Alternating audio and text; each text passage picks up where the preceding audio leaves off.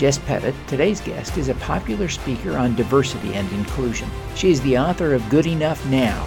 She uses humor to help companies and organizations develop actionable strategies for becoming more inclusive. She'll also share insights about her superpower. I'm your host, Devin Thorpe. Welcome to the Superpowers for Good show.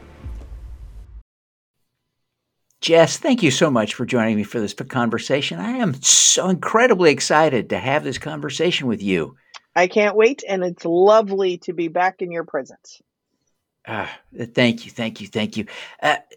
Jess, I want to just, for the sake of context, let's go back and have you just recap a little bit of your career as a stand-up comedian. At the same time, you were working a day job in diversity, equity, inclusion. And tell us how that started and how you ended up where you are now as a thought leader in DEI. Well, sure. So first off, to work in diversity, you need some kind of outlet. And at the time, I was also a raging alcoholic, and that wasn't quite enough of an outlet. So the Venn diagram of outlet and alcohol was stand-up comedy. I was living in New York, and I started doing stand-up emceeing shows. I was actually the first out lesbian MC of a lesbian show in New York, which is very exciting. And it was really kind of a therapeutic way of kind of navigating diversity as an issue. At the time, I was working at New York University. And as I did my work inside of a system, being higher education, that system, I realized that there is much more of an opportunity to engage in these conversations in multiple systems. So not just education, but also in different audiences, and now primarily work in corporate or association-based work, whether it's keynotes or retainer consulting work, etc. I still use a ton of humor in everything I do. And the last piece about being a thought leader, I don't identify as a thought leader. I identify as someone who makes leaders think. So that's kind of my context and background. Yeah. I belong to a service organization. I want to leave the name out. I don't want to embarrass anybody. But I just recently joined, moved from Utah to Florida, and in my new club, I'm finding that there's a different cultural situation around diversity.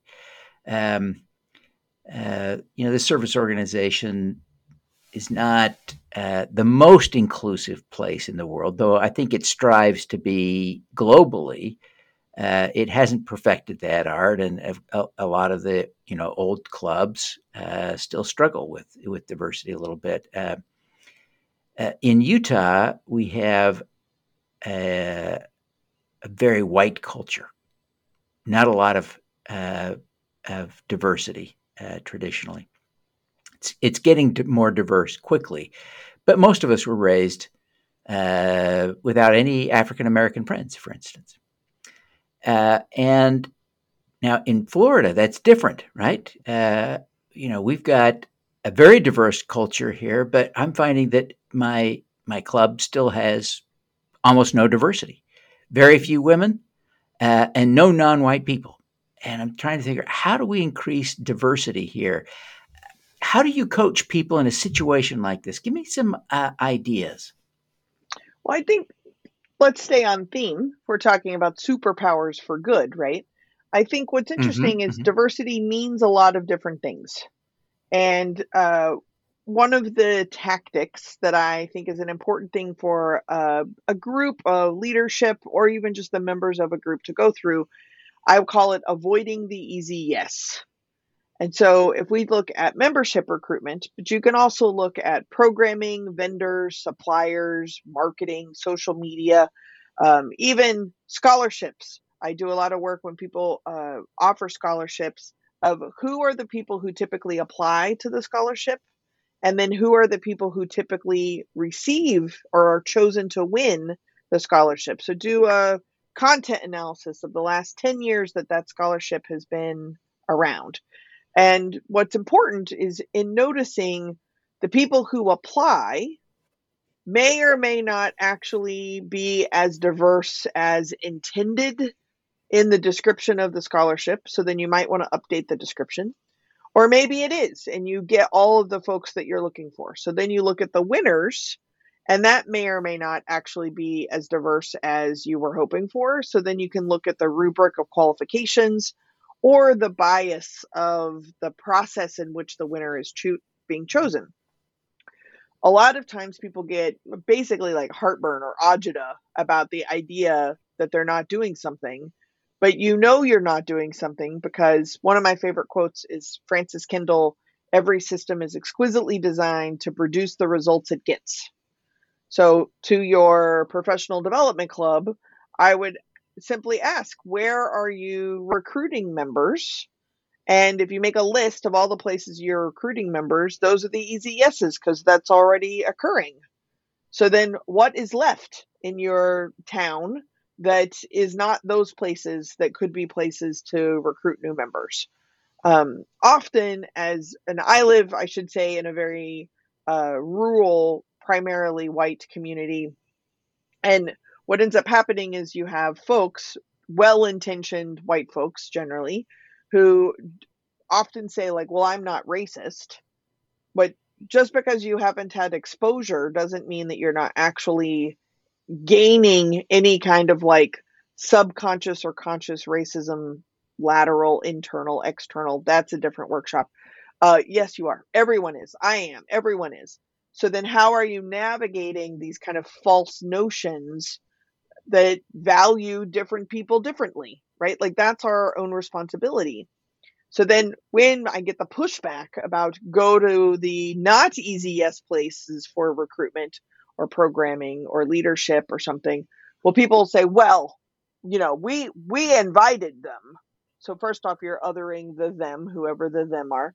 But you're sitting Yeah. at your table, you've opened a door, you've invited people to come in and they're not coming. So that's not working. Try something else. Yeah. That's it. Yeah. It's what great counsel. You mentioned this idea of what I think sometimes is called implicit bias, but it's our subconscious's inability to distinguish between a stereotype and a person, right? And we all get tripped up with that. How do you consciously overcome? What are some of the tips that you teach people to Mm-hmm. overcome those implicit biases that we all end up with, right? Some of us don't want to admit it, but we have them, right? It's easy to Absolutely. measure. Harvard has a tool, right, to help us measure our implicit bias. But tell us a little bit about how we overcome that. Sure. So the Harvard test, in case people are interested, it's free. The implicit bias test, IBT, you can go to the website, Google it, take it yourself if you want. What I think is a key piece to understand when we start talking about implicit bias is most of us are not 100% conscious of everything about ourselves. Now, I would actually say all of us, but there's usually some listener that's like, wait a minute. So I'm trying to control your inbox. So we are working towards becoming more conscious of what we are currently subconscious of. So this is an ongoing process. So to become more conscious of the subconscious, you have to, one, provide a space to be like, oh, I didn't know that about myself. And then you can decide to keep it, change it, or get rid of it. But until you provide that space, you're not actually engaging in the work of becoming conscious of the subconscious. So, what I usually recommend is not eradicating judgments and assumptions. That's people's go to move. It's usually pretty extreme. It's like eradicating carbs. Your brain needs carbs. So, just getting rid of all of them is not necessary. This is not an extreme fitness activity. So, what I suggest is recognize that we make judgments and assumptions. And to be honest, we make judgments and assumptions to feel safe and prepared. That doesn't mean that we're correct, which is where stereotypes or mistakes can often be made, but you are making them because it makes you feel safe and prepared. So your responsibility is, what about the scenario that I have now written in my head through judgments and assumptions is making me feel safe and prepared, even though it is inaccurate? That's like one part of the homework. Most people don't like that part because it's self-reflective and taking responsibility. We'd like external work. So then the external work is to recognize the patterns of those judgments and assumptions and go ahead, print them out, triple spaced, extra wide margins. And then, like a draft of a story, you consciously seek edits, which means you have to be curious, you have to be generous, you have to be authentic, you have to be vulnerable, but you're putting your rough draft out for the world's consumption and then listening and asking key questions to elicit changes to your own story. I don't want to do that either. All right, well, you're not working on your implicit bias then. But you can pick either one of those, or advanced placement, do both. And that is how you will become more conscious of the subconscious. Yeah, it's great advice because these are such important topics. Let's go back to a really fundamental principle. Uh, Jess, how do you coach people to want, celebrate, desire diversity? Because you and I are kind of in the boat where we think it's great, and of course, people want to improve diversity and create a more inclusive club, workplace, customer base, right? Because more people is better. But how do you sell that to someone who says, "Hey, I'm great the way I am"? How do you sell focusing on diversity? Yeah, so this is the annoying answer, and that is you can't. I cannot make anybody do anything. The closest I can come to use your language of selling someone is to role model why it's important to me, which means now we're back to that underbelly yucky work again. But it means that I would be forthcoming and transparent with the questions I'm asking myself, the mistakes that I'm making, and what I'm learning from those mistakes. And that I am willing to role model that this work is what's important to me, because it gives permission for other people who've been longing for the space to be in community around making mistakes, a space to do that. Um, the I guess the next level would be working with leaders, supervisors, managers, things like that, is to provide space for failure because it leads to creativity and innovation. Well, most businesses are about profits and efficiency, and so there's no room for failure. So what that means is that you're actually stifling the talent of your employees because they become terrified to fail. But your employees are supposed to be innovative and creative, and you're not actually encouraging that atmosphere. So how do you do that on an organizational level, on a team level, and then on a personal level? Ultimately is the same skill set to your question of how do you convince people that this is work that they need to do. I can't convince anybody to do anything, but I can showcase that it's safe to do this work with me and that I'm expecting it to be safe for me to be doing this work with you.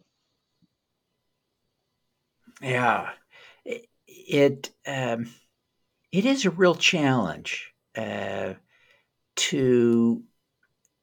and I want your advice because I think you thrive on this. I think you really enjoy speaking to audiences of middle-aged white men and convincing them that they can uh, celebrate and achieve and do diversity. And so I really want to sort of, uh, channel that that positivity that you exude to learn more about how we uh, encourage people to take that walk. Yeah, I mean, they don't call me the white guy whisperer for nothing, right? So that is 100% my comfort zone, and it seems to be the group of people that most respond to my humor and my style of blending humor with really challenging self-work. And frankly, if it works and they happen to be the most resource privileged group of people on the planet, I'm going to go into that little space. But Yeah. I think that I've never been a white man. But I think that it's the first time that they have been invited to an adventure, right? So they're not in charge of the adventure. They're not leading the adventure. They're just on the ride. And that invitation seems to be pretty quickly contagious because it provides a space. I'm not going to say it's a safe space or a brave space, but it provides a space for the obligations that specifically white men either are afforded, given, or taken on themselves to kind of get off the white savior horse and do their own work from a place of humility and ego so that they can be responsible for who and how they are. That's very much like the basic core of my work. Yeah. I want to just shift gears quickly as we move on through this conversation, but you're the author of Good Enough Now. Tell us a little bit about your book. Sure. So, good enough now is doing the best you can with what you've got some of the time because it's better than nothing never. I came up with this concept largely confronting my own needs for perfection and my own needs of failure or fear of failure to be able to provide a space where sometimes trying is trying, right? Like trying is exhausting. So, how does one try to try when I'm already turned off or kind of not excited and I'm kind of backing away from a conversation or a relationship or an opportunity? How do I begin the momentum forward? And I think doing the best you can with what you've got some of the time is a pretty low bar, honestly. But it's an intimidating bar because you kind of have to recognize you don't want to do it and then try and do it anyway occasionally. But that's also a permission.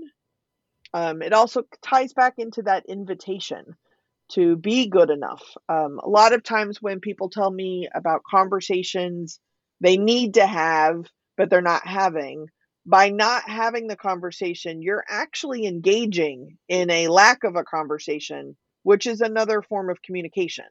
The other person is often aware that you are not talking to them about something. So then you need to write that because it's just getting worse, right? Same thing goes with culture when we talk about workplace culture. Culture happens whether you're paying attention to it or not. It doesn't need its own section in your strategic plan in order to exist. It exists. So you are now catching up to what your customer culture is, what your employee culture is, what your stakeholder culture is, what your community culture is, your organization, your family, your friends. You're catching up to the culture as if you were conscious of it to begin with, which you weren't. And now you're realizing you aren't. But now there is an opportunity to do the best you can with what you got some of the time because that is good enough now. I love it. I love it. I think there's a yeah. It's an important principle. I think to be able to do something, right? To take that first step forward because the second step is always a little easier than the first step. We start building the muscle. Mhm. Um, so I think that's a great framework for thinking about these issues. Jess, you've accomplished a lot, and you are a highly admired person in our speaker community across the country. Um, People love and admire you. Uh, people pay you a lot of money for advice. What is your superpower? First thing that came to mind was ruining food. I'm not a cook. That is probably my strongest superpower, is not delivering a very easy recipe. Um, Especially if it says like easy or like one pot dinner. Yeah, I will screw that up. That's my biggest superpower. But you probably meant something positive. So Yeah. I would say finding a space to equalize the tension in the room through humor and burning dinner. Yeah. Let's talk a little bit about equalizing the space through humor. I mean, that is a powerful superpower, and I really covet that. I just will come right out and confess. So I want to talk to you a little bit about that. First off, can you think of an example, a specific example, a time when you used that Oh, absolutely. to good effect? Sure. So I was at a conference in New Mexico, and I was keynoting.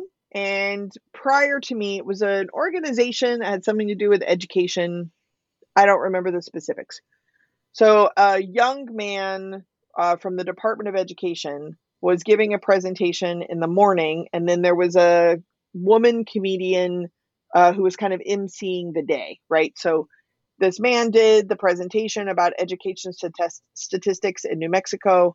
Then the MC came up to do kind of an icebreaker and warm up the ballroom. This is pre-COVID, when people still sat shoulder to shoulder. And Mhm. the MC came up, and her kind of intro comedy skit was basically sexually objectifying the Department of Education guy who had just done the presentation, to the point that she was quoting like divorce rates, gave out her room number, offered him her room key. He is now at the back of the room at the breakfast buffet, beet red, like super embarrassed. This is not good. So Yeah. I'm up next as the keynoter. The MC is just going on and on and on, and I'm noticing the electricity in the room. This is super awkward. This was an elected official that everyone in the audience really looked up to and really appreciated all the information. The board of directors are in the room, and they are freaking out about the connection between this conference, their work, and the Department of Education. It's not good. I think I've painted the picture. It's not good. Yeah. So my job is not to fix that. I don't know anything about the Department of Education in New Mexico, right? Like, that's not why I'm in the space. But there's no way I was going to let that moment go because of my superpower.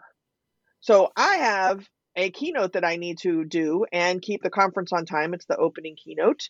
But I'm starting off in a place that I have the ability to fix in a sentence, right?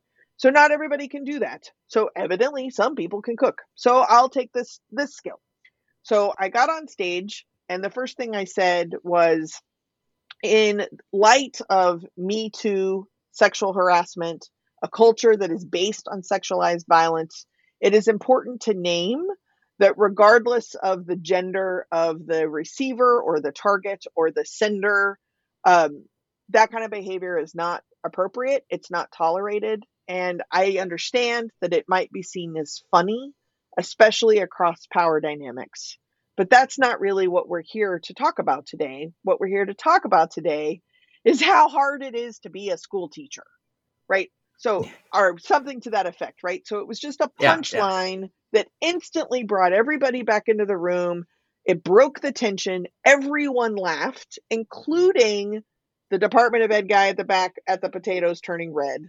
The MC who didn't realize, like, she just, as a comic, like, you're just starting and you don't know the crowd, right?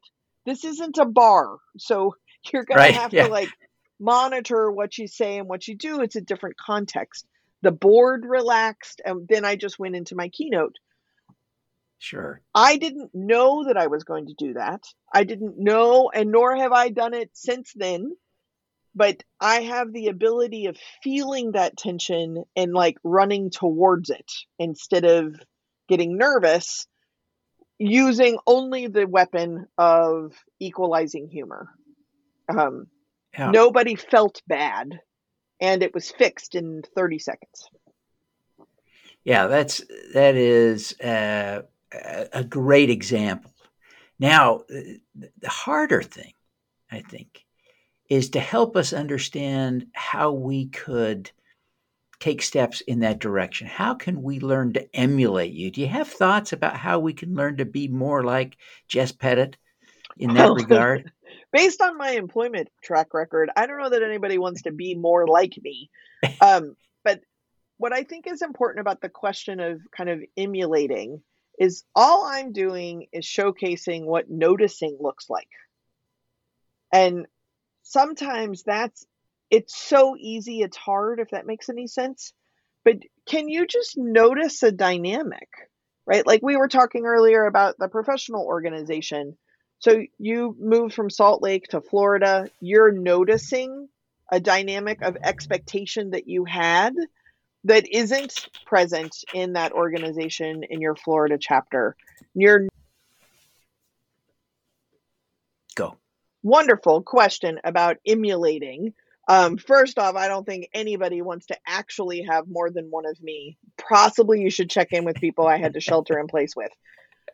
But the key to noticing, I like that you use that word, is that when you yourself, when you're talking about your professional organization, are beginning to notice your own expectations. Your Salt Lake chapter versus your Florida chapter, you had expectations of differences that may or may not be happening. That is a key piece of working towards this work, is allowing yourself to notice your own expectations, noticing when they're met and noticing when they are not, so that you can then begin to have conversations about what your expectations were. So this is what I mean by kind of role modeling. So then you may be talking to other people who have not made those observations, but now you're leading the conversation and holding the space to have the conversation about the diversity of membership or the diversity of programming or sponsors or what's happening, because it started with your own sense of vulnerability around your own expectations.